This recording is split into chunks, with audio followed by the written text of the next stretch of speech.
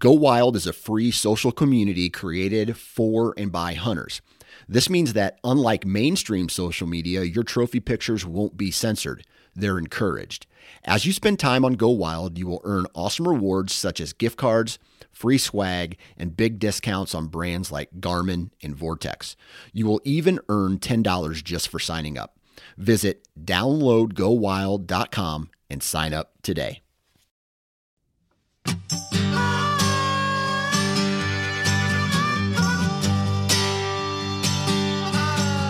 Welcome to the How to Hunt Deer podcast, which is brought to you by Tacticam. This podcast aims to educate those who are interested in becoming deer hunters, brushing up on essential skills, or maybe just adding a few new tactics to the toolkit.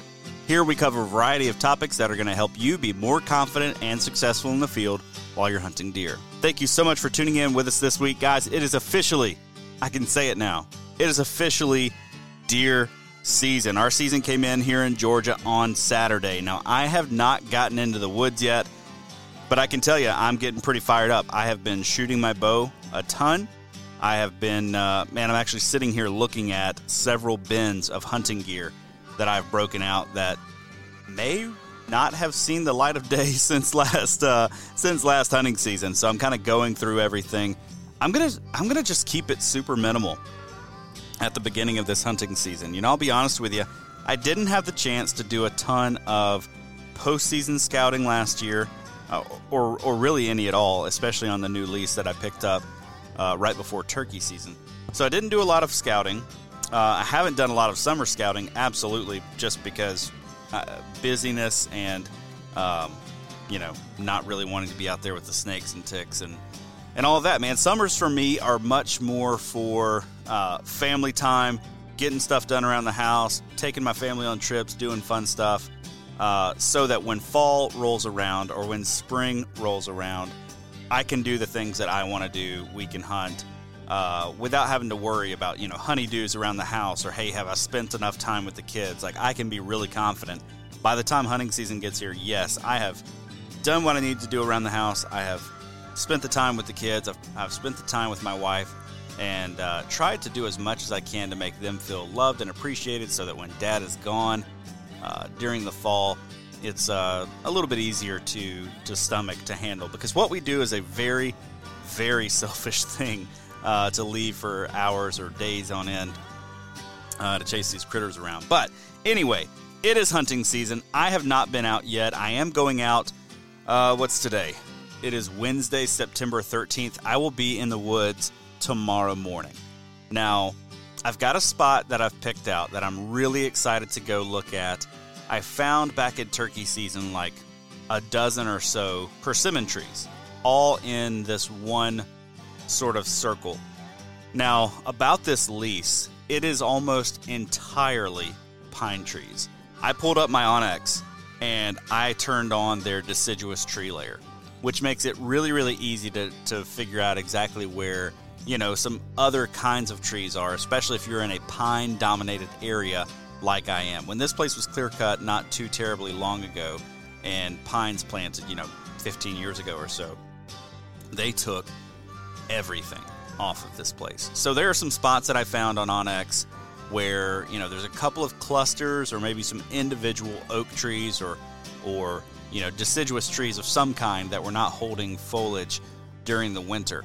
So what I've done is gone in and marked every single one of those spots. This place where the persimmons are that I found back in turkey season is not far from one of very few transitions that is visible from a map here on this lease. And that transition is entirely oak trees. It is like a straight line in the woods. There's no creek there. There's no other reason for this line to be there other than they just decided that was the line that they were not going to cut when they sort of cut everything else out. So this persimmon patch, I guess you could call it, is kind of up on a hill. The terrain right there creates a little bit of a saddle just down the hill from the persimmons. Then there's this line of oak trees. Then there's a big ridge up to I guess it would be the south of all of these oak trees. So I'm going to get in there tomorrow morning. I've not been in there with a tree stand on my back. I've not been in there to actually scout for deer. I've been in there turkey hunting. So I'm going to get in there tomorrow morning, probably go in right at gray light, climb a tree, and just see what I see. There's a food plot not too far from there. There are persimmons. I know the trees we're holding. I don't know if they're falling yet, but I bet you if they're falling, they're going to be drawing some deer. And then I've got oak trees down in that little bottom. And to top it all off, there's the saddle right there where I'm going to be, catching hopefully just some funneled natural deer movement. And then you've got the ridge. It's a north-facing ridge.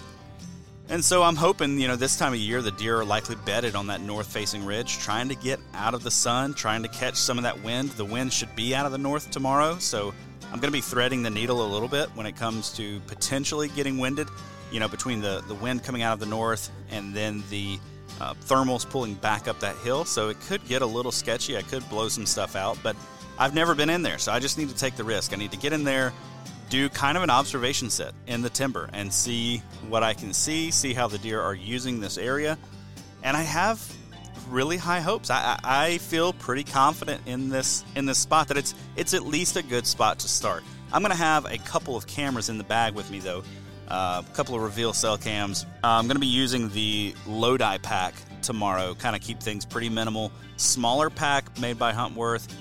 Fits a couple of cameras in there real nice. Fits my water bladder in there real nice. My sticks and my saddle platform go on the outside and fit really, really well on there. And I'm just going to take it easy, man. It's going to be a simple hunt. I'm getting back to the basics and really, really looking forward to that. Hopefully do some more scouting on the way out as well. But I can't wait to get into the timber. I hope you are in the timber already or are like me, chomping at the bit to get out there as soon as you possibly can. If you've got an October 1 opener or, maybe a later September opener, I'm sorry. It's just the way that it is. This is going to be the earliest that I have ever gotten to hunt. I've never gotten to hunt early September quite like this, or even mid-September quite this early, with Wisconsin typically opening up, the third weekend or so of September. So anyway, all that to say, I'm fired up. It's deer season. You should be getting out in the woods or doing something to help you next time you are out in the woods. But we've got a good episode for you today. I was able to catch up with Nate Sellers. You might know him as Average Jack Archery from YouTube. I had him on a couple of years ago when we talked about selecting the right bow for you and selecting the right bow accessories. We actually did 2 separate episodes, both of them very, very good. If you're looking at, maybe making some changes to your archery gear, or maybe buying a new bow, or maybe getting some new arrows, those are really, really good episodes that you should go give a listen to, because Nate is a no-nonsense kind of guy. He's budget-minded, and so, he's not going to put you in a $1,500 bow if that's not what you have the budget for and not what you're looking for. And so he, in those 2 episodes, he really helped us out as far as, getting us in high-quality equipment that's going to serve us well at a price that almost anyone can afford or at least save up for. In this episode, though, he breaks the news. He now works for Huntworth, which, as you know, is one of the sponsors of this show. And his job at Huntworth is to wrangle folks like me that are content producers who are sponsored by Huntworth. So I get to work with him in this whole new way, which is incredible. So in this episode, we talk a good bit about Huntworth and everything that they've got coming out. They've got a whole slew of new products. They've got updates to their website that make it easier than ever to find the gear that you need. And man, do not sleep on Huntworth. If you're a guy thinking that you've got to go out and spend a ton of money to get high quality camo, you got to give Huntworth a look. They're making really, really good gear. And actually, the first time I ever heard of Huntworth was when I saw Nate doing an Average Jack Archery video highlighting some Huntworth gear. And you'll hear us talk about it in this episode. He had the same reaction that I did when I pulled my first bit of Huntworth gear out of the box, thinking, man, this is high quality stuff. This is really good quality. They are making absolutely premium camo. That is, I don't know, a third the cost of what you could spend with some other brands, half the cost of what you could spend on some other brands, maybe even less. Anyway, if you haven't already, go check out huntworthgear.com to see their full lineup of products. Go find Nate on YouTube, Average Jack Archery. If you are in Pennsylvania, look up his new bow shop that they've been open for about a year now, I think it was. Average Jack Archery. And as this episode goes on, if you think of any follow-up questions that you might have for Nate, one, feel free to reach out to him if you want to. but also send those to me because I'm going to have Nate on again soon. So if you're wondering about Huntworth Camo, if you're wondering about archery, if you're wondering about tuning your bow, if you're wondering about archery gear, whatever it is, shoot those questions to me. I'll get Nate back on. We'll talk about those things. But for right now, let's have a quick word from our sponsors, and then we'll jump right into the show. Get ready to share your hunt this season with the Tactacam 6.0 point of view camera. Featuring a built-in 1-inch LCD touchscreen, one-touch operation, weatherproof housing, and mounts to fit any style of hunting, the Tactacam 6.0 is sure to simplify the self-filming process for you and make sure you have high-quality footage to share with family and friends. The 6.0 features up to 8x zoom, new image stabilization technology that takes the shock out of the shot and lets you capture crystal clear 4K 60 frame per second footage. Now through September 21st, you can get a 6.0 camera, a stabilizer mount, a clamp mount, and a bottle of Scrape Fix for just $355.99. To learn more or pick up your 6.0 today, head over to Tactacam.com. If you want to create more memories and fill your freezer while you're doing it, the onX Hunt app is a must-have tool in your arsenal. With major new aerial imagery updates with historic look-back, high-frequency imagery, and even the ability to order your own custom imagery, the onX Hunt app has solidified itself as the leader among mapping systems. Now, this is all on top of the public and private land ownership info, the ability to use this app with no service, and the unmatched reliability that you have come to expect out of the onX Hunt app. You can try the onX Hunt app for free for 7 days. Just go find them on the app store of your choice, or you can go to onxmaps.com to learn more. The archery opener is right around the corner, and you can hunt in comfort this season with Camo from Huntworth. They make high-quality technical camo at a fraction of the price of other brands. My personal favorites for the early season include the Durham lightweight pants, which are rugged and durable, but also lightweight and breathable with just the right amount of stretch where it counts, and the Gadsden quarter zip hoodie, which is made to be breathable and moisture wicking. To make building out your kit simpler, the Huntworth website now features their new system builder. This tool will help you grab the right camo no matter what season or species you're hunting. To check out their full camo line, head over to huntworthgear.com. Now let's get into this week's show. All right, joining me for this week's episode of the podcast is Mr. Nate Sellers, or some of you might think of him as Mr. Average Jack Archery. Nate, what's going on, man? Not much, man. We're just living the dream over here in Central PA. Just living the dream, man. I'm pumped to have you back on the show. A lot has changed for you since we talked. A lot has changed for me too. I mean, last time I talked, I was sitting in my living room in Wisconsin. I'm now sitting in my basement podcast studio in Georgia. So that's a weird thing. But then you've had a whole bunch of weird stuff too, man. So why don't you give us a little bit of an update? Yeah, so 2023 has been a roller coaster for me. For the past 10 years, I've been a middle school English teacher in rural PA. Left that job to take up a job with Huntworth Camo out of Pittsburgh, PA. So I work as a media and marketing coordinator for them, do a lot of different things, wear a lot of different hats. But the main source is managing everything from, our television show, sponsorship, to our podcasters, to our YouTubers and everything else in between. Do a lot of stuff in terms of product testing, obviously. I've done that the past couple of years as a freelancer for Huntworth, but it's really cool to be brought on board as a full-time person. I do work remotely. I still live in Central PA, and I commute down to Pittsburgh a couple times a month, make sure touch base. We're all on the same page with a lot of things. But yeah, so that was a huge step from the public sector into the private one. And also in 2022, which led into 2023, we started an archery shop, Average Jack Archery in Phillipsburg, PA. So we're a full pro shop and range. We deal with Elite and Matthews and bear bows, 10-point Wicked Ridge crossbows, all bunch of arrows and broadheads, everything you possibly want. We got a 6-lane indoor range, 20 yards. So we've come a long way since we started that in July of 2022. It's doing very well. We're working our tails off nights and weekends after the 9 to 5 grind, if you will. But it's cool. It was something. It was a niche that was needed in our area, Central PA. We had a lot of shops closed, retirements, COVID, numbers not being good, whatever it may be. And so we kind of were able to fill a void, fill a niche that was necessary. And so Huntworth was very gracious to let us continue to do that on the part-time basis that we already had it when I was working with the school district. So yeah, it's been cool. It's been real cool. And I'm hoping that this new gig with Huntworth allows me an extra day or two in the woods than my more rigid schedule of teaching would allow. Yeah. Hey, you may find yourself able to sneak out one morning.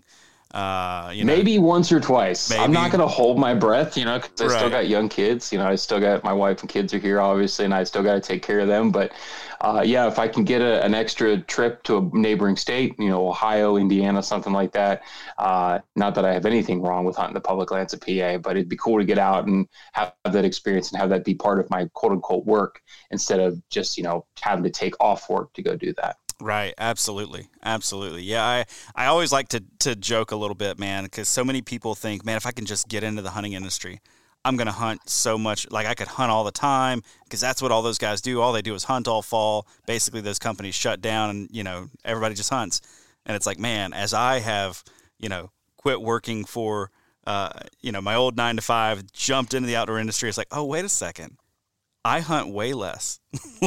Like I do not hunt. Less. Yeah, I do not hunt nearly as often. Now, when I do hunt, though, it's like I left for 2 weeks and I've been hunting for 2 weeks and I had a camera guy with me for 2 weeks. And it's like there's a lot in that, but it's just not the same. It's not quite as often that I'm like, hey, this weekend, I'm just going to do it. Yeah. Well, and that's the number one question I get about the shop all the time. It's like, oh, you're a shop owner, right? You must shoot your bow like all the time. No, on the contrary, it's the moment you get into a shop is the moment you stop shooting your bow. Right. Today I was shooting out in the backyard after dinner here. And I'm just like, I really hope this broadhead flies straight. Because if it doesn't, I'm probably not going to get to it till I don't know, next week, It's like, I may or may not get to it. I joke in the shop, if I get a dozen arrows between now here, at the tail end of summer, between now and the opening day archery season PA, which is September 30th, if I get a dozen arrows downrange, I'll be happy. There you go. So, that's all you need is a dozen. You'll be all right. All I need is a dozen. Man, That's come right. on. Yeah. We're just average. We're just average jack people. Just a dozen arrows. It's fine. That's right. So, man, I want to hear how has all this change impacted your YouTube channel? So from a YouTube perspective, the shop in of itself has given me the opportunity to explore more than what I was able just to explore on my own. Right. Now, granted, a lot of the stuff that I'm able to get my hands on and work with is stuff that I'm purchasing for stock for the shop. Right. So it's not like it's raining down now. Right. Companies just handing me free stuff left and right. That is not happening. I'm buying that stuff. Right. But it's cool that I get to work on it. I get to see it. And also, even more important, that I get to kind of keep a constant finger on the pulse of, what the guys in the community are looking at. Are they looking to upgrade this year? Are they looking just to put the money and string cables into a 5, 10, 15-year-old bow? What's the hot broadhead? What's the hot arrow combination? So that's kind of cool to be on that pulse. Because before that, I'd have to keep up to date with all the YouTube videos, go into Archery Talk, kind of be electronically on the beat, if you will. But since I have literal live heartbeats coming into my shop, I'm able to actually get a kind of a pulse for that. Because Central Pennsylvania and Pennsylvania in general, next to Michigan and Wisconsin, is one of the highest hunter densities in the country, if not the highest. And so when a bow hunter walks into my store, they're usually seasoned veterans, or this isn't their first rodeo with hunting. And so they've done their research, right? Very rarely are they just walking into my shop and be like, I know nothing, sell me a bow. Usually they're very seasoned. They've been reading, they've been researching. And so they come with that knowledge that then I get to kind of feed off of and see what are people grabbing. What's the hot bow right now? What's the hot price window? What's the budget, right? That kind of stuff. And so that's really cool. When I was working part-time for another shop, local to me, I didn't really get that because I was just part-time. I'd be here on a Wednesday afternoon or a Saturday morning or something like that. But now being in full-time, it's different. In terms of, now this Huntworth job and how that relates to Average Jack Archery, it's still the same. At least I think so. I really believe in what Huntworth has, the kind of camo they have to offer. It's a blue collar rust belt. There's no better way to put it. The owners, Neil and Karen, have grown up in the textile industry. They've been doing this. Neil's been doing this 40 years. Karen's been, with them now for over 20 when they opened Huntworth in 2001. So they know what they're doing. They know how to make high quality clothing that appeals to the price points that I and the normal Pennsylvania, Pittsburgh hunter can afford, right? Which resonates across the country. right? With the working class man. And so they've done a lot to be very innovative, but still keep it affordable and high quality. So it's really cool to have that piece now be my full-time job, but that doesn't really affect what I was already doing with Average Jack Archery from a YouTube perspective. So it's cool. I think everything kind of feeds into each other, and it's kind of a happy melting pot where it's at. Right. Yeah, man. One of the things that I have loved about Huntworth is that piece of, it just appeals to your average listener. And, as I first got into the podcasting space, and then all of a sudden, I started talking with different companies. It was like, oh, okay, like this could be a thing. So like partnerships all of a sudden become an option. And, before that, you start to think to yourself like, oh man, that'd be so cool one day if this could be a thing. But then when it does become a thing, you have to take a long, hard look in the mirror and say, okay, what am I putting my name on? Like what am I telling this guy with 3 kids at home? Because I'm just thinking to myself, right? The guy with 3 kids at home with not a huge income, who just did everything he could last year to upgrade his bow finally because his last one was 15 years old. Now he needs some new camo because he's tired of shivering to death in, thrift store camo, which is what I was doing. Looking like the kid from the Christmas movie with, walking out there like a giant marshmallow just trying to stay warm. What can I tell that guy to go buy? Can I look him in the eyes and say, you know what you should do? You should go spend $4,000 on camo this year. Like, I can't do that. You know what I mean? Like, yeah. And not only can I not do that, but you don't need to do that. Like you can have really good clothing with a really good fit that's going to keep you warm and keep you comfortable at a much lower price point. And actually, the first place that I ever saw Huntworth camo was on your YouTube channel. It's been a while. So which is cool. How long? Is really cool. Yeah. 3 years ago, right? Yeah. So I was going to ask, how long ago did you first get in touch with Huntworth? I think it was 3 years ago. It was in the wintertime. I had Huntworth reach out to me. One of the people that work for them in the marketing side reached out to me and was like, hey, what you offer on the YouTube sphere, which is just good old fashioned, honest to God work, is something that I think we'd be interested in and working with. So they sent me a jacket, hat, pants, and gloves. And it was fantastic right out of the package. Like I pulled it out of the package, like, this is the nicest thing that I have ever received. You know what I mean? It was like, This is the nicest camo that I've actually pulled out of a bag and been like, oh, this is fantastic. Right. And then I'm genuinely, I didn't know much about Huntworth. I'd never heard of Huntworth, to be honest with you. When they reached out to me, I was like, who's this company? But found out they're in Pittsburgh. Find out they've been a family-owned business for 2 decades. Find out this, and this. And I'm like, why doesn't everybody know about this? And they're slowly starting to get a foothold. They're slowly starting to be part of it. Their background is in hat, gloves, gaiters, and that kind of stuff. And realistically, it's a good chance. We kind of joke around, the front office that everybody probably actually owns Huntworth. It's sitting in a bin in your closet somewhere next to your winter gloves and hats. You don't know it's Huntworth because you went to your Walmart, your Tractor Supply, your Dick's, your Shields, your Fleet Farm, that type of stuff.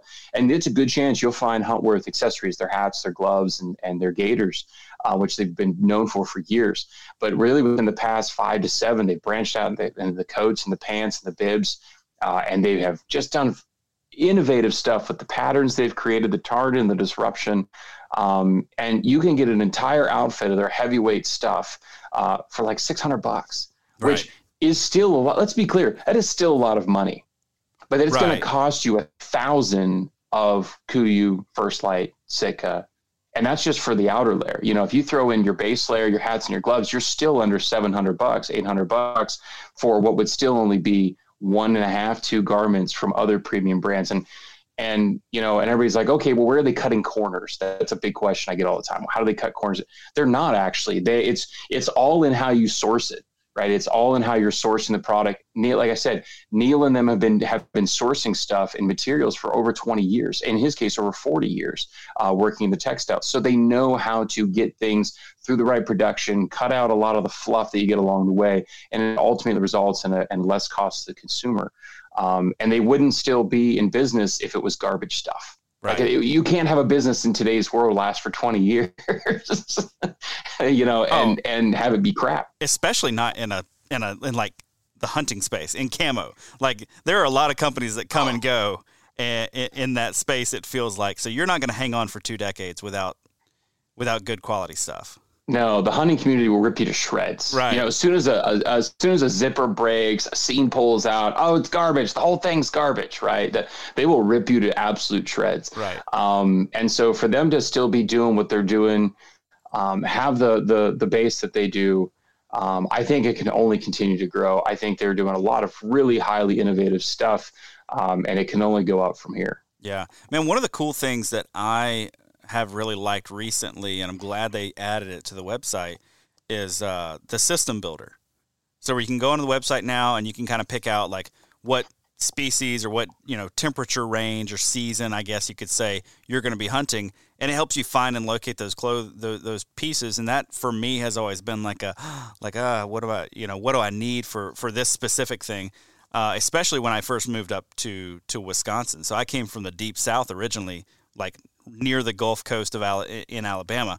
So moving from there to Wisconsin, like, I don't know what I need. So I literally walked into a thrift store and just bought like every big thing I could find. Like, I'm just going to buy every big thing with camouflage on it, and that's what I'm going to get. It didn't work out so well. I could have really benefited back then from something like the system builder. So why don't you walk me through that system builder a little bit and kind of maybe what you're seeing, guys, you know, the response that you're getting from it. So the response has been fantastic. So the system builder that we have on the Huntworth website allows you, because every camo company has almost too much, right? You feel if you just like shop all, right? You just click shop all on Huntworth's website, you're gonna be like, why are there 57 gloves? Why are there 7 jackets? Right? They have a rhyme and a reason, and we didn't really have a rhyme and reason, at least in terms to the consumer's eyes, until this year. So the system builder allowed you, when you launch into the system builder, right on the banner of the Huntworth website, it says what's the species you want to hunt and what's the temperature range you expect to hunt that species. So we have elk and mule deer, which would be your out west hunts. We have your whitetail, which is your out east hunts, obviously. Then we have our turkey season as well, and warm weather hunting, which would be your predators during the summer and late spring and early fall. So each one is broken down then by that species and that temperature range. So for me here in central Pennsylvania, it's pretty cold pretty much the entire time.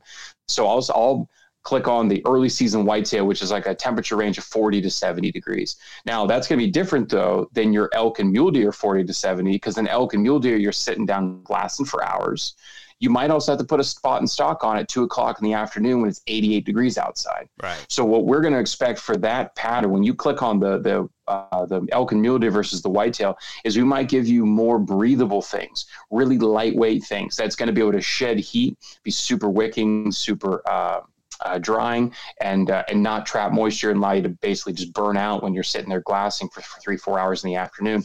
Whereas the whitetail side, we expect you to have a quick morning hunt and a quick evening hunt, because there's no point in saying in the first week of archery season in Georgia, when it's 88 degrees outside by 9 a.m., right? You don't need to sit there past 9 a.m., right? So we expect you're going to hike in wearing this. You're going to probably throw this layer on over top to keep the bugs off you. And so we've done everything from base layers, which is, of course, is your next to skin layer.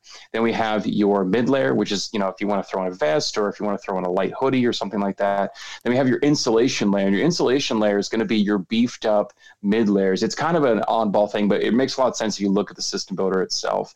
And that insulation layer is obviously going to be more toward your midweight and heavyweight stuff, where you're trying to shave down on bulk and have easier layers to walk in with. So, if you want to wear a vest, if you want to wear a Sherpa line hoodie, like our new Grayling, which has the heat boost graphene in it, that'll allow you to walk in without having all the extra bulk, stay warm, but not overheat. So it's all mapped out there in that system builder from top to bottom, rain gear, gloves, hats, everything's there, broken down by that species and season. And by the time you're all done, there's never a point where you're like, well, I don't understand what this piece is for.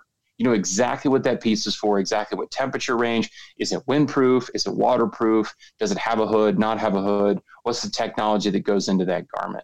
And then from there, and even before you get to that, we ask, which pattern do you want to shop? Do you want to shop our disruption? Do you want to shop our tarnet? So the entire time you're not looking at 2 different patterns. You're only looking at one, and you know exactly how that piece is going to look as you wear it on your body. And you can have that confidence even before you purchase it to know exactly what it's going to look like and how it's going to come together.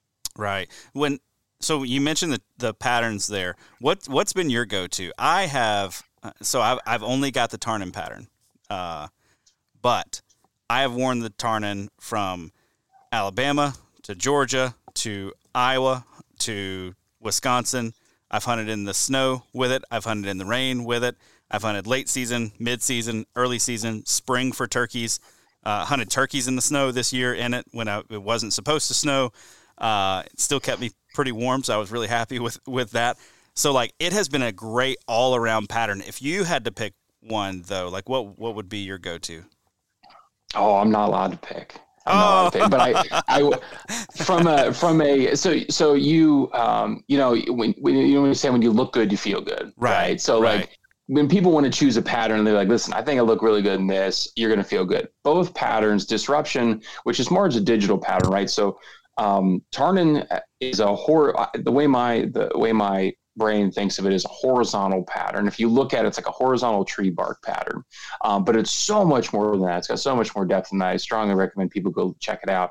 Disruption is more of a digitalized pattern, but both of them have an incredible depth of field that allows them to work in a tree stand, in a ground blind, on the ground, spot and stalk, waterfowl, out west. I've predominantly worn the Tarnin. That is the most, they had disruption. And I think a year or two later, they came out with Tarnin. I've worn the Tarnin. If you're not into digital patterns, you gravitate towards Tarnin, right? That's kind of the thing.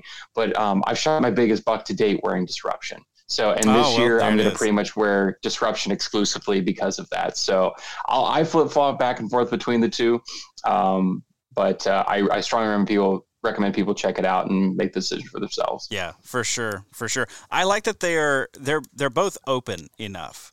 That's been a thing for me with a lot of camo patterns is I look at it and I'm like, that's just a gray blob at this point. Like you've lost any kind of value of camouflaging yourself because when something's 20 yards, 30 yards, 40, 50 yards away even, you're just going to look like a gray or a black blob in the tree because there's no light. No light parts of the camo. And that's one of the things that I think Huntworth has done really, really well is having an open enough pattern where you don't just turn into a blob. Yeah, it's a tough line to toe where you want to have up close breakup, which is obviously where we as bow hunters in particular really want that. If that deer's at 10 yards, you don't want them looking at you go like, oh, look at that giant 8-bit looking guy in a digital pattern camo. You need that total breakup. But then also at 40, 50, 60, 400 yards, you just can't look like a bump on a stump. Right. You need to have, even still at those distances, I think both of those patterns do it very well. I think it's something that Huntworth has perfected over the past decade in particular with their patterns, moving away from what we've all considered to be, we look at that jacket on the rack at the local big box store, local sporting goods or whatever, and we see kind of that leaf and twig pattern where it's like, oh, I see depth of field. But as you said, then you get out in the actual timber and at like 50 yards, you're like, well, that just looks like a giant log sitting off of that tree because you lose that depth, right? It just turns dark. And so a lot of people are like, oh, that pattern looks like Tarnin, for example, has a lot of white in it. And people are like, oh my. But that's one thing that Sitka did, and no one seemed to say boo about that with their elevated too. And that is because at distance, that white dims down drastically. Right. And all of a sudden now it's just adding depth to the pattern because your darks go darker and your whites become cooler. And it just adds depth and you just absolutely disappear. And that's something that people are like, on the rack, that doesn't look like it's going to work. It looks kind of gimmicky. But then when you actually kind of sit down and think about it, you're like, wow, that actually really helps out overall at different depths, 20 yards, 60 yards, 200 yards, and actually breaking up your outline. Yeah, for sure. So let's shift our attention then.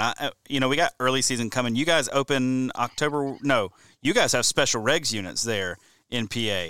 So when are you going to open, man? I have no idea. I was going to say you open on this day. I don't have a clue when you open because PA's strange. Yeah, I'm in the part of the state though that's a little bit more blue collar and normal. So we open up usually like the first week of October, which it actually would end up too late. They always open on a Saturday. So we're opening up September 30th, which is the earliest I remember my part of the state opening. Down towards the cities of Pittsburgh and Philadelphia, they open up a couple weeks earlier than us because there's 10,000 does that get hit by cars and they want them shot sooner. So we open up here into September when it's still 75, 80 degrees outside. Right. So then talking early season, I have really liked a couple of pieces. For the early season, but I'm curious, what are some of your go-tos when the weather's a little bit warm because, man, I'm going to be hunting September 9th. As of right now, the forecasted temperature is like 91 for the day. So, and the low of like 71. So it's going to be hot. It's not just going to be like, oh, it's a little warm. It's going to be like, I'm not even sure that I want to get out of my car because it's so miserable. So what are some of the pieces that you would like point guys to when it comes to, you know, an early season, really hot weather kind of situation? Yeah, it's interesting as I've kind of dove into this job in particular, working with other guys that hunt. So like Pennsylvania last year, we opened it that first week of October, and we had it was below freezing in that opening day. Oh my goodness! Right, so it's like, and you would know, in Wisconsin, it would be the same deal too. Like that first week of October, everybody's like, "Oh, the mosquitoes." I'm like, dude, they've been dead for like 2 weeks. It's cold outside. Yeah. But talking with guys, they're like, "No, it's like 74 degrees at like 8 o'clock in the morning. I need lightweight stuff." So a lot of the pieces that Huntworth makes for the early season all work together in being incredibly breathable and wicking. That's a huge part of our thing. So the Durham pants is something that we offer that they're like my go-to everyday pants. So we offer them in Tarn and Disruption, but then we also offer them in 3 solid colors as well because they are that good of an everyday. Heck, I've worn them to school sometimes. You know, they're clean and professional looking enough. Incredibly stretchy, incredibly quick drying, and very breathable and very wicking. And so I wear those in turkey season, a boatload. They get a lot of use if we do have those earlier temperatures or those warmer temperatures in the early season. But of course, anywhere where it's going to be if it's going to be 50 and up, you can wear those Durham pants. If you need a little chill taken off, you can wear our Bangor base layers, which are a typical next to skin blended material. I'm not a big merino fan. I got eczema and all types of dermatological issues, so it's way too itchy. The wool stuff is. So the Huntworth stuff works out really well for me in terms of regulating temperature, but then not also, causing rash and itches and that type of stuff. So the Durham pants, and then we have a super lightweight Gadsden quarter zip, which is just a very light. It's almost like it has the look of a mesh, but it's actually a hexagon mesh type material. Then that thing, you breathe on it, it completely dries out. So, you accidentally get caught in a rainstorm, you just sweat all the way walking to the stand or whatever it be, 15, 20, 30 minutes, you're already dried out. So the Gadsden and the Durham, if you are going to be in the hot weather, 70s, 80s, 90s, it's an absolute go-to for the early season. Right. Those the Durham pants, I love those too for a couple of different reasons. Number one, that like you said, they're stretchy, and they're stretchy where it counts. You know what I mean? I mean, you're walking in and you're climbing up in your stand, or you're stepping over a log, or you're just trying to get comfortable in your saddle or whatever it is, and they stretch where it really matters and keep you nice and comfortable. But the reinforced seat on them and the reinforced knees, I've found is really nice early in the season because I don't like to wear knee pads. I'm not a knee pad guy, but I do occasionally like to, sit down when in my saddle and kind of put my knees into the tree a little bit. And the reinforced knees give me just enough, between me and the tree where I'm not feeling like my knees are, being ground to pieces or whatever. But right. Yeah, I have loved those pants so far. And then the quarter zip, man, that was my turkey season go-to down here. It was good. Absolutely. I hate having my arms show. I can't do a short sleeve in the woods. I feel naked. Like I might as well be waving an orange flag over my head. Well, I get eaten alive. That's my big thing. Right. Is the mosquitoes. Yeah. So having something to cover. Yeah, for sure. Yeah, man, get anything to get covered up. But yeah, those are two really, really good pieces. I want to talk a little bit about what may be some new stuff coming out this year. I have heard zero right now of what might be coming out from Huntworth for this season. Is there anything exciting, hiding in the back room that you can share with me?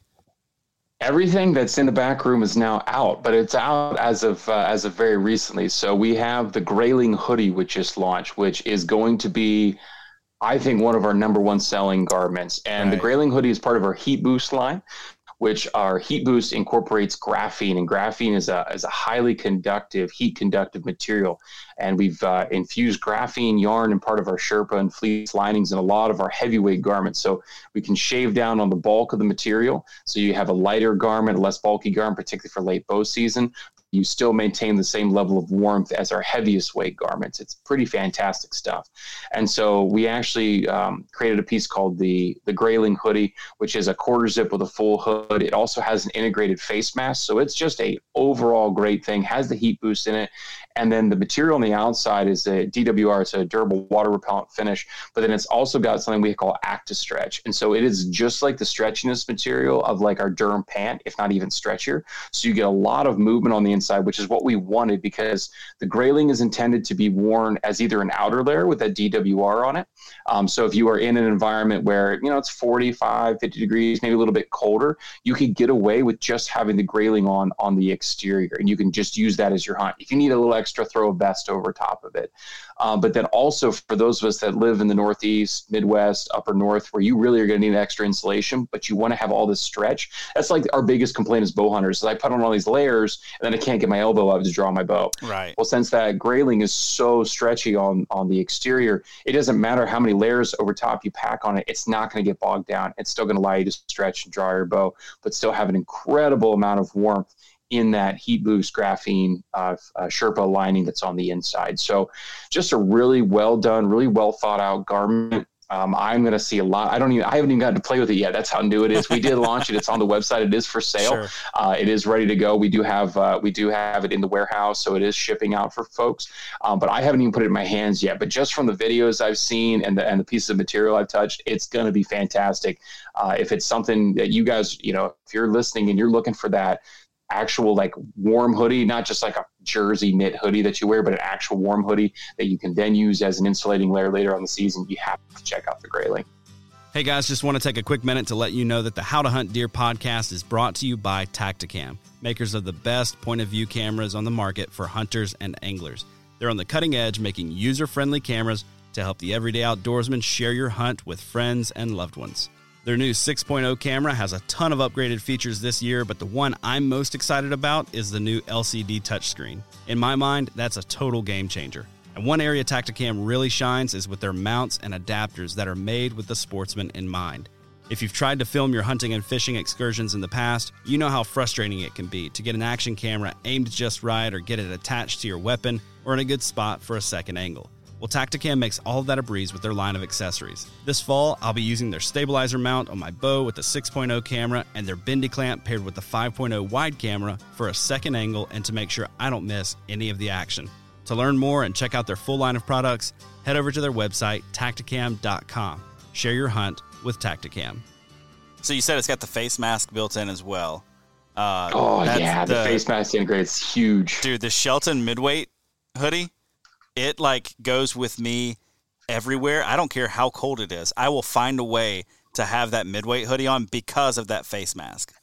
Like, because it's always there, and I don't have to worry about like, oh wait, which pocket did I put my face mask, or did I leave my face mask in the car? Like, what did I do with it? So to hear that it's integrated in the new one, that's pretty sweet. Yeah, the Sheldon is by far our number one selling like midweight item. It's huge. It's a waffle grid fleece. It does not have the same nowhere near the same heat capabilities as the Grayling. Right. But as an undergarment in the later season, I'm the same way. I don't care what temperature it is. I'm finding a way to wear that thing because the hood is super form fitting. It's cut around so that way it doesn't block off your peripheral vision.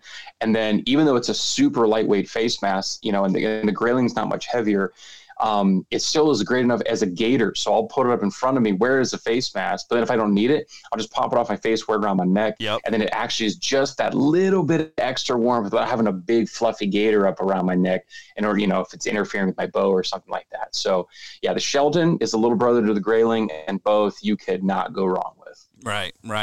Well, man, I want to talk about one more thing, and then we'll leave the camo behind and maybe talk some archery or maybe some hunting plans for this year. But I was shocked. Okay, I have been a merino wool guy for several years. Okay, I then partnered with Huntworth, and I got some of the base layers, and I was like, all right, let's try these things out. Like I've been a merino guy for years. Let's try this out.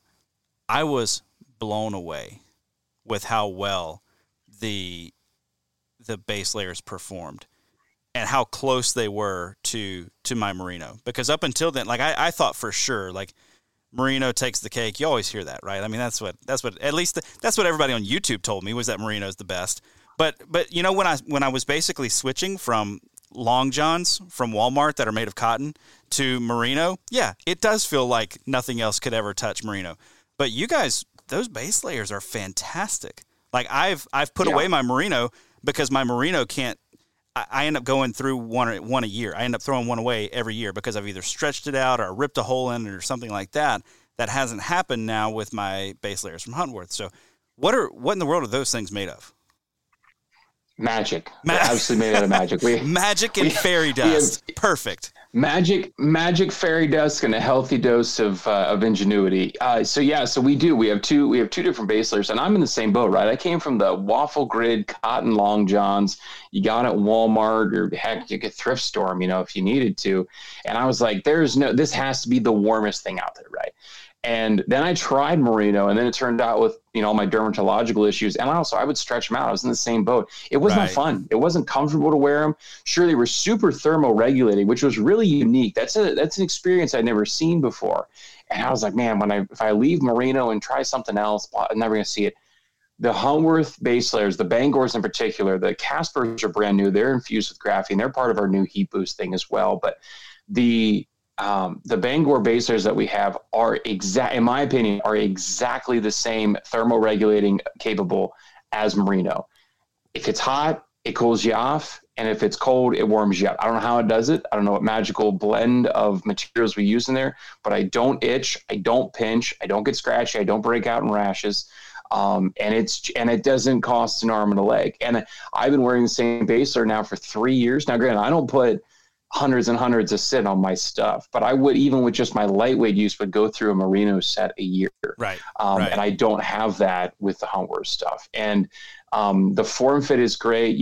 There's no pinching around the waistbands, the armpits, like it's all well thought out. And that's something, you're like, it's a base layer, right? I'll just wear a t-shirt, I'll just wear some shorts or whatever underneath it. And I understand that. And you live your life, you want to do that. But if you actually want to feel what it's like to be comfortable from the time you get up in the morning to get in the truck, from the time that you get back to process the animal, and then you take it all off and you're like, oh, I didn't sweat to death. I felt nothing was sagging, nothing was falling, nothing got bunched. You got to try out a base layer. It really is the bee's knees. Right. Yeah.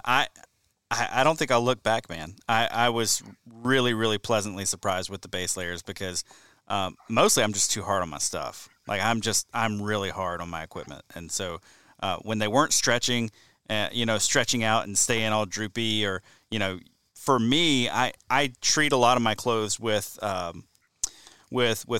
And that's because a lot of times just because I'm on the move, it's because I'm on the go. It's not like, I don't think that I'm really beating every deer's nose out there, but I like being able to pull my stuff out and not smell myself on my clothing. I don't want to smell yesterday's funk on my clothes anymore.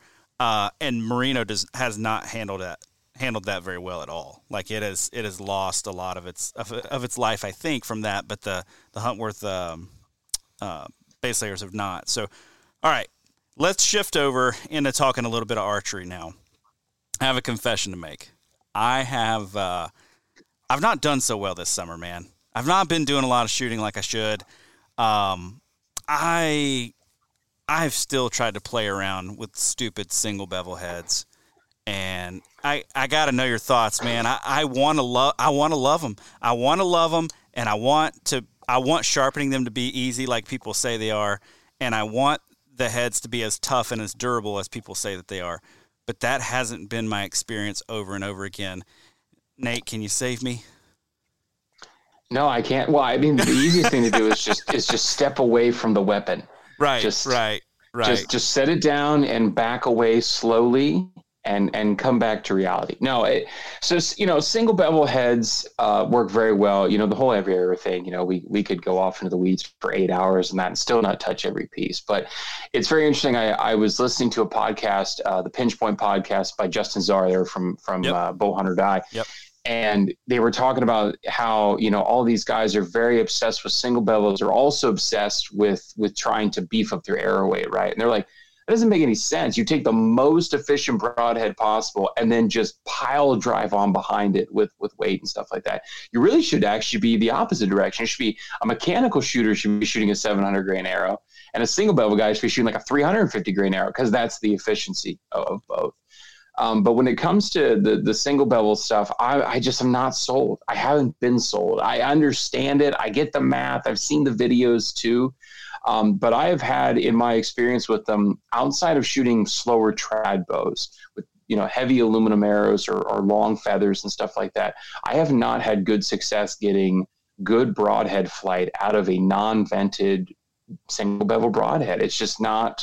It's not something. And I've shot every stinking broadhead, it feels like, under the sun, double bevel wise, replaceable blades, high quality stuff, Magnus, Wasp, Montex. I mean, you name them all. I think I've put them down range into foam at some point. And at the end of the day, they all seem to behave about the same. I know what I'm getting into. I know what to expect, right? There's no real surprises. Whereas I feel like there are days where I'm just surprised when I'm shooting a single bevel, or I've tried to tune a single bevel. Everything's great through paper. Everything looks good.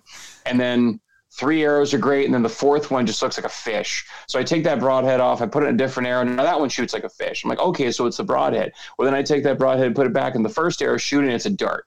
Like, what is going on? And it's just, it's everything's fine, is it? But I don't, and I can't, I'm not sold that is an answer that everybody needs to a problem that may or may not exist. Right. And so I've stuck with double bevel broadheads, replaceable blade broadheads. I mean, gosh, I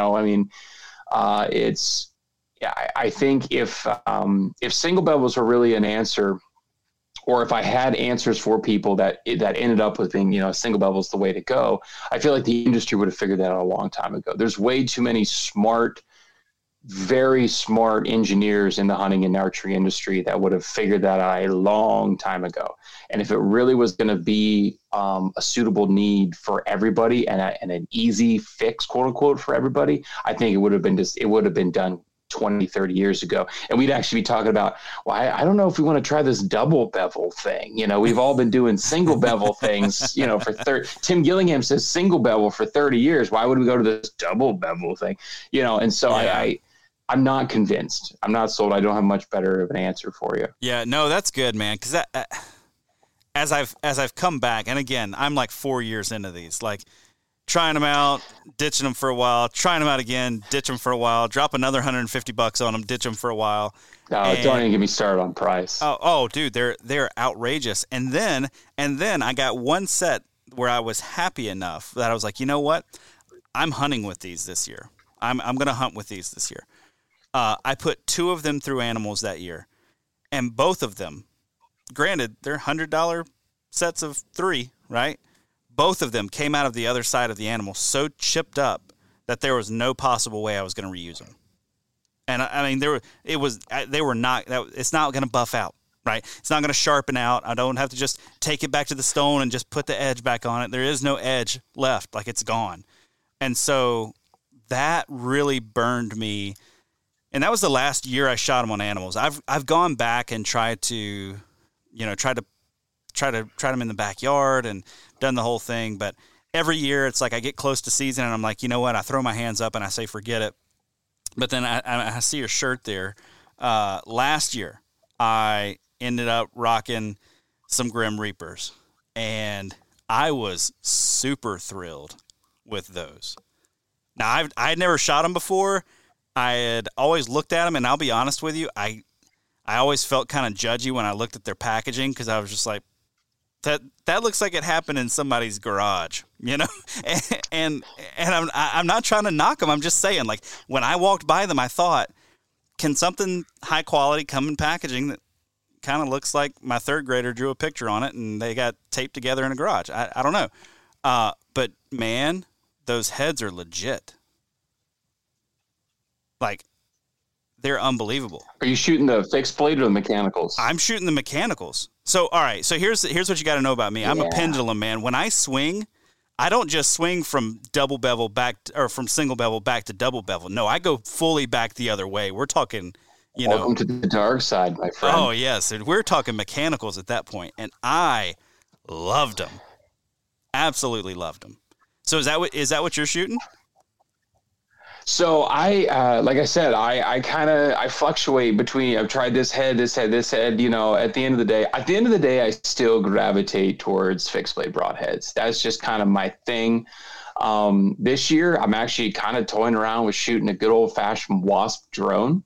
Okay. Which has been, I think, made for about 25 years. Right. You know, I get this. My wife will tell you, I lay awake in bed at night thinking about this stuff. And, you know, I look at the companies, what I really get excited about is I look at the companies that have been doing the same dang thing for like 40, 50, 60 years, and they're still in business. Right. So Wasp has been making broadheads in Connecticut since 1976. Wow. So they must be doing okay. Mike Somm over at Magnus has been making broadheads in Great Bend, Kansas since 1985. He must know what he's doing. You know, so like when I look at those, you know, G5's been up in Michigan there for years, engineering and all that. Right. I look at that and I'm like, they must know what's going on. They must have happy customers. They must have repeat customers, because you can't survive in this industry making a couple packs of broadheads and cashing in.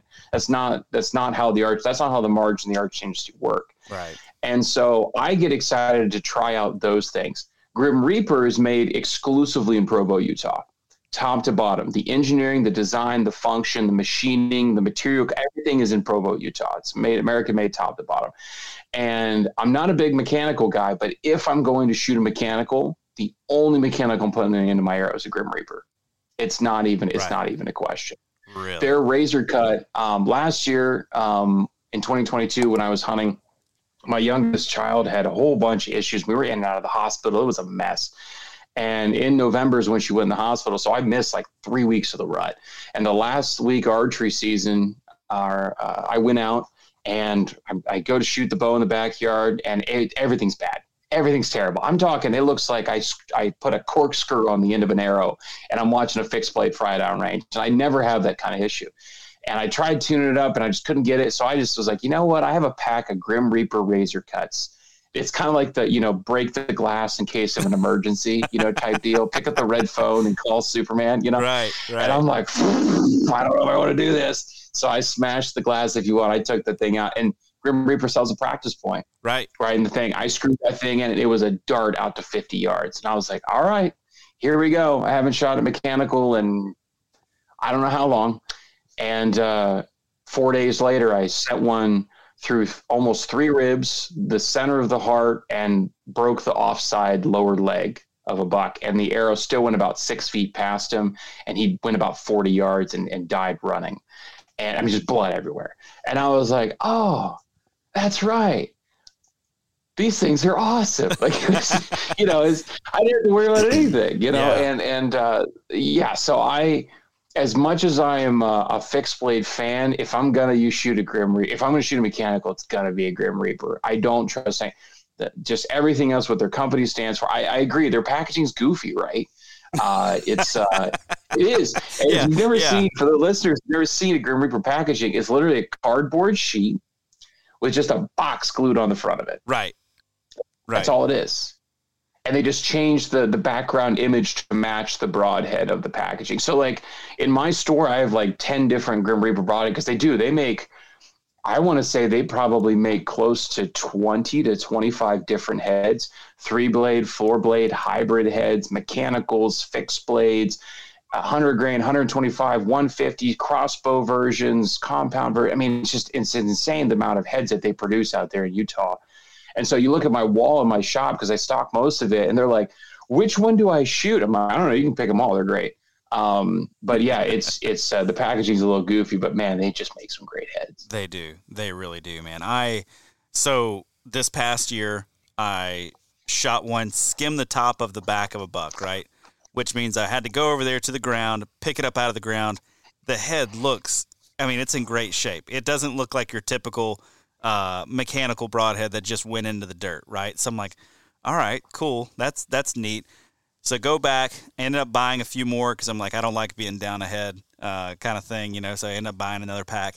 And so I have a buck come through a few days later, and I smash it directly into the spine. I'm talking like I center shot that spine better than any spine has ever been hit before. I mean, I hit it hard, right? Not the ideal shot, but it's what happened.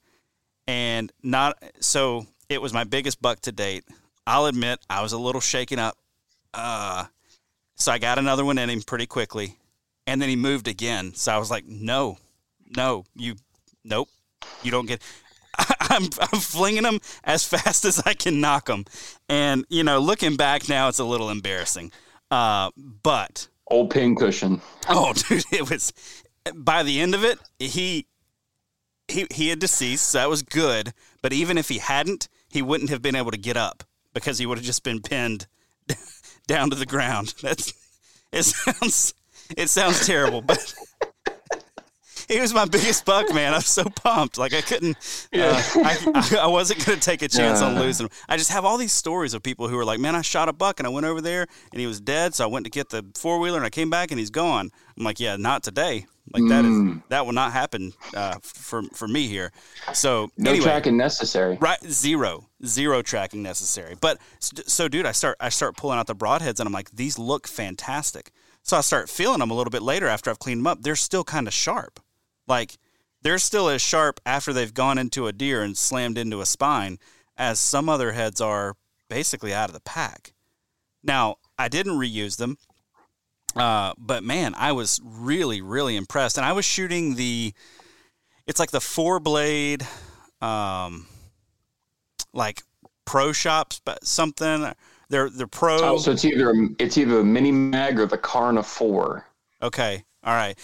All I know is that I can't buy them at like Cabela's or somewhere like that. No, you've got to go to a pro series, shop. Yeah. So, yeah, but, man, I was really happy with those. I want to hear your thoughts on maybe some heavier mechanical heads though, because like I do like shooting a little bit of a heavier arrow. One of the things that I like about shooting single bevels is I can get that weight up there enough that I can feel a difference and I can hear a difference when I'm shooting my bow. And to me, it's just a little more pleasant. When you start seeing are there heavy heads, expandable heads that you like? Or when I'm seeing, 150 grain crossbow head, is that something that's a realistic option for the guy who's shooting it out of a compound? Yeah. So, I mean, the 150 grain head used to be much more popularly made in the mechanical side. It hasn't been made for a while. I actually think Rage, it used to be an old black ferrule, a Rage 2-blade with a big fat black aluminum ferrule. That was a 150 grain crossbow broadhead they used to make. I don't know if anybody's still making a 150 mechanical, at least with great regularity. Grim Reaper might have at one point, or maybe they still do. Wasp might have at one point, maybe they still do. I don't think so, though. I think the heaviest that mechanicals come anymore is 125. And the main reason being is there for quite some time. And that's the rare reason why even in fixed blade heads, there's not that very many 150 grain options from the quote unquote, the big players, your typical names you see across the industry. Magnus still has 150 grain in their Stinger and Stinger Buzz Cut. They're launching 150 grain Black Hornet this year, Black Hornet's the Razor. So that's cool. That's been around for a while. I'm trying to think of who else still makes 150 grain. Wasp still makes a couple with their sharpshooter and their sledgehammer. Those are 150 grain, typical double bevel heads. I think they make a single bevel 150 now as well. I think G5 makes one, but I can't say off the top of my head. But yeah, it's just 150 grains there for a while. It got ostracized in the industry from about 2005 to the present. No one really cared anymore because everybody was done with aluminum arrows. Everybody was done shooting big, heavy things. We're lighter, faster, all that sort of stuff. So everybody was shooting 80 grain, 75, 85, 100 grain broadheads, try to whatever. And even 125's got a little iffy for people, Right. But shoot, I think back to, when I first started bow hunting, and I make it sound like I'm an old geezer, but I was shooting an Alpine Micro at like 47 pounds. And my grandfather gave me the Bear Razor heads, 145 grain, right? I wish they still made 145 grain broadheads. That sounds like fun. 145 had the blue ferrule, it had like a flat, like the tip actually wasn't a point. It was kind of flat. And I shot those on 1916 aluminum arrows. And I'll tell you, with 4-inch feathers. And I'll tell you what, I watched those things zip through deer. I had like a 27-inch draw length, shooting 47 pounds. And I will never forget watching that. It was a 4-point. And I'll never forget watching that thing absolutely going, backside of the left side and going right out in front of the shoulder on the other side and stick 4 inches into the dirt. And I remember, and nowadays, when that happened, I was like, oh yeah, that's what's supposed to happen. That's what I saw on TV. Now, as a grown man, I'm like, how did that go through that animal? That arrow had to weigh like 320 grains. Right. Like, what are we doing? But just, that heavier broadhead, that accidental FOC is what I've kind of called it in my head, that accidental FOC, that accidental, really stout, heavier broadhead up front. I don't see why we shouldn't bring it back. And kind of make it a little bit more mainstream. But nowadays we have so many insert options too, so we can throw 100 grains of brass. We can throw in back end screw weights. We can put a 50 grain aluminum, footers and sleeves and all that sort of stuff. So we found a cheaper way to add that weight up front. So the broadhead manufacturers don't have to completely reinvent the wheel to get back to 150s and 175s and 200s, except for the single bevel creators. They're like, yeah, let's do a 300 grain something because they can. Yeah. Right. But I don't think I don't think the big players, quote unquote, the mass producers of the industry are going to do that anytime soon. Yeah. Well, man, there's value too that I've learned the more I've gotten to travel to hunt. There's a lot of value in having your broadhead be in what would be considered like a normal range, so that if you lose some heads, you need to go buy some. You can't pop into a Walmart in the middle of nowhere, Kansas, at midnight and buy 250 grain broadheads. They don't carry them. You're like, don't bother. They're not going to be there. So there's some value in having that 100 to 125 range weight on your broadhead, because you can find something, right? Like you can find something to shoot. It might not be your preferred head. It might not be the head that you had on there before, but you can find something to shoot. Whereas if you're going too heavy, you could land yourself in some trouble. Yeah. So, man, all right, we've been going for 53 minutes now, and I just want to real quick run through maybe what are your plans for the fall. This is a weird year, man. Like everything has changed for you. I feel like it's just so night and day from the last time we had a chance to talk. So what is this fall going to look like for you? So the fall for me, I'm really hoping to head out to Ohio, hunt kind of eastern, southeastern, southern Ohio, hunt some public land out there, get some stuff on film, get some stuff, good pictures and stuff done for Huntworth with their camo patterns out in real life scenarios. Go out with a couple other buddies out there, just have a good time, get an Airbnb type, maybe rough camping. We haven't really fully decided yet but for a week or a couple of days, at least probably for me more realistically. But then also I try to always head up to Northeast Indiana. It's kind of my one time a year I get to hunt private land. It's really cool. So I'll go up and hunt with my good buddy, Derek Craig, over at New Day Outdoors, longtime Magnus engineer, a great friend of mine. It's where I've shot my biggest buck to date of my life is out there on the farm out there that his family and wife's family owns. So Indiana there, possibly an Indiana public land hunt if we're unsuccessful in private. Definitely a lot of hunts around PA. We are very blessed with a lot of public here, so I can hunt a new spot every single year and be like a kid all over again, just brand new. And then I'm very excited for the Ohio hunt. I think that's going to be really cool. I know a lot of guys like to go out and chase elk and stuff like that, but just hunting a Midwest whitetail to me just gets me fired up, because it's something I didn't really start doing until just a couple of years ago. And going from hunting the mountains of PA to hunting ag country deer is a very different situation. Oh man, it is. Yeah. So growing up in the deep South, hunting the pine thickets basically, where, our only row crops are pine trees down here. So doing that, then heading to the Midwest is like, oh, this is just different. The deer are they're just more visible. The size of them is just unreal. Like I remember the very first buck I ever shot at in Wisconsin. It's my first fall there. He comes in behind me and I'm like, boom, you're at 25 yards. You're dead. I draw back, release the arrow, and it goes right underneath him. And I'm like, wait a second, what just happened? So I ranged the spot and it was 40, which I'm not like dead to rights when it comes to guessing ranges, but I was like, he did not look like he was at 40. Well, it was probably a 280-pound deer, and the deer that I'm used to shooting back home are more like 150 pounds. So, like, yeah, he's double the size. So, yeah, he looked real close. Because he just, boom, he was standing there in the middle of a logging road, and he's working his way across. Snap decision, way closer than I thought. But, yeah, man, very, very different. Well, look, thank you so much for coming on, taking the time to do this. We'll have to get you on again this fall to kind of hear maybe how some of these hunts go and learn a little bit more from you in regards to not only archery stuff, but, man, some hunting strategy. I wish we could have had a little bit more time to get into that tonight, but I won't keep you all night. Hey, I'm happy to come back anytime, man. This is an absolute blast. Have you on. We'll chit-chat about more stuff. Thanks for having me on for this one, though. I really do appreciate it. Absolutely. Thanks, brother. Thank you. That's all for this week's episode. As always, thank you so much for tuning in. If you dig this show, be sure to subscribe to this podcast wherever it is that you get your podcasts. If you could leave us a 5-star review, I would very much appreciate that. While you're at it, you can follow along with my outdoor adventures on Instagram at How to Hunt Deer. That's also the best way to get a hold of me, suggest topics that you want to hear, guests you want to hear from, or questions that you'd like me to explore on the show. Big thanks to our partners Tacticam, Huntworth, and OnX. Please go support the brands that support this show and help me bring you great content each and every week. If you're looking for more outdoor content, check out thesportsmansempire.com, where you're going to find my other podcast, The Wisconsin Sportsman, as well as a ton of other awesome outdoor podcasts.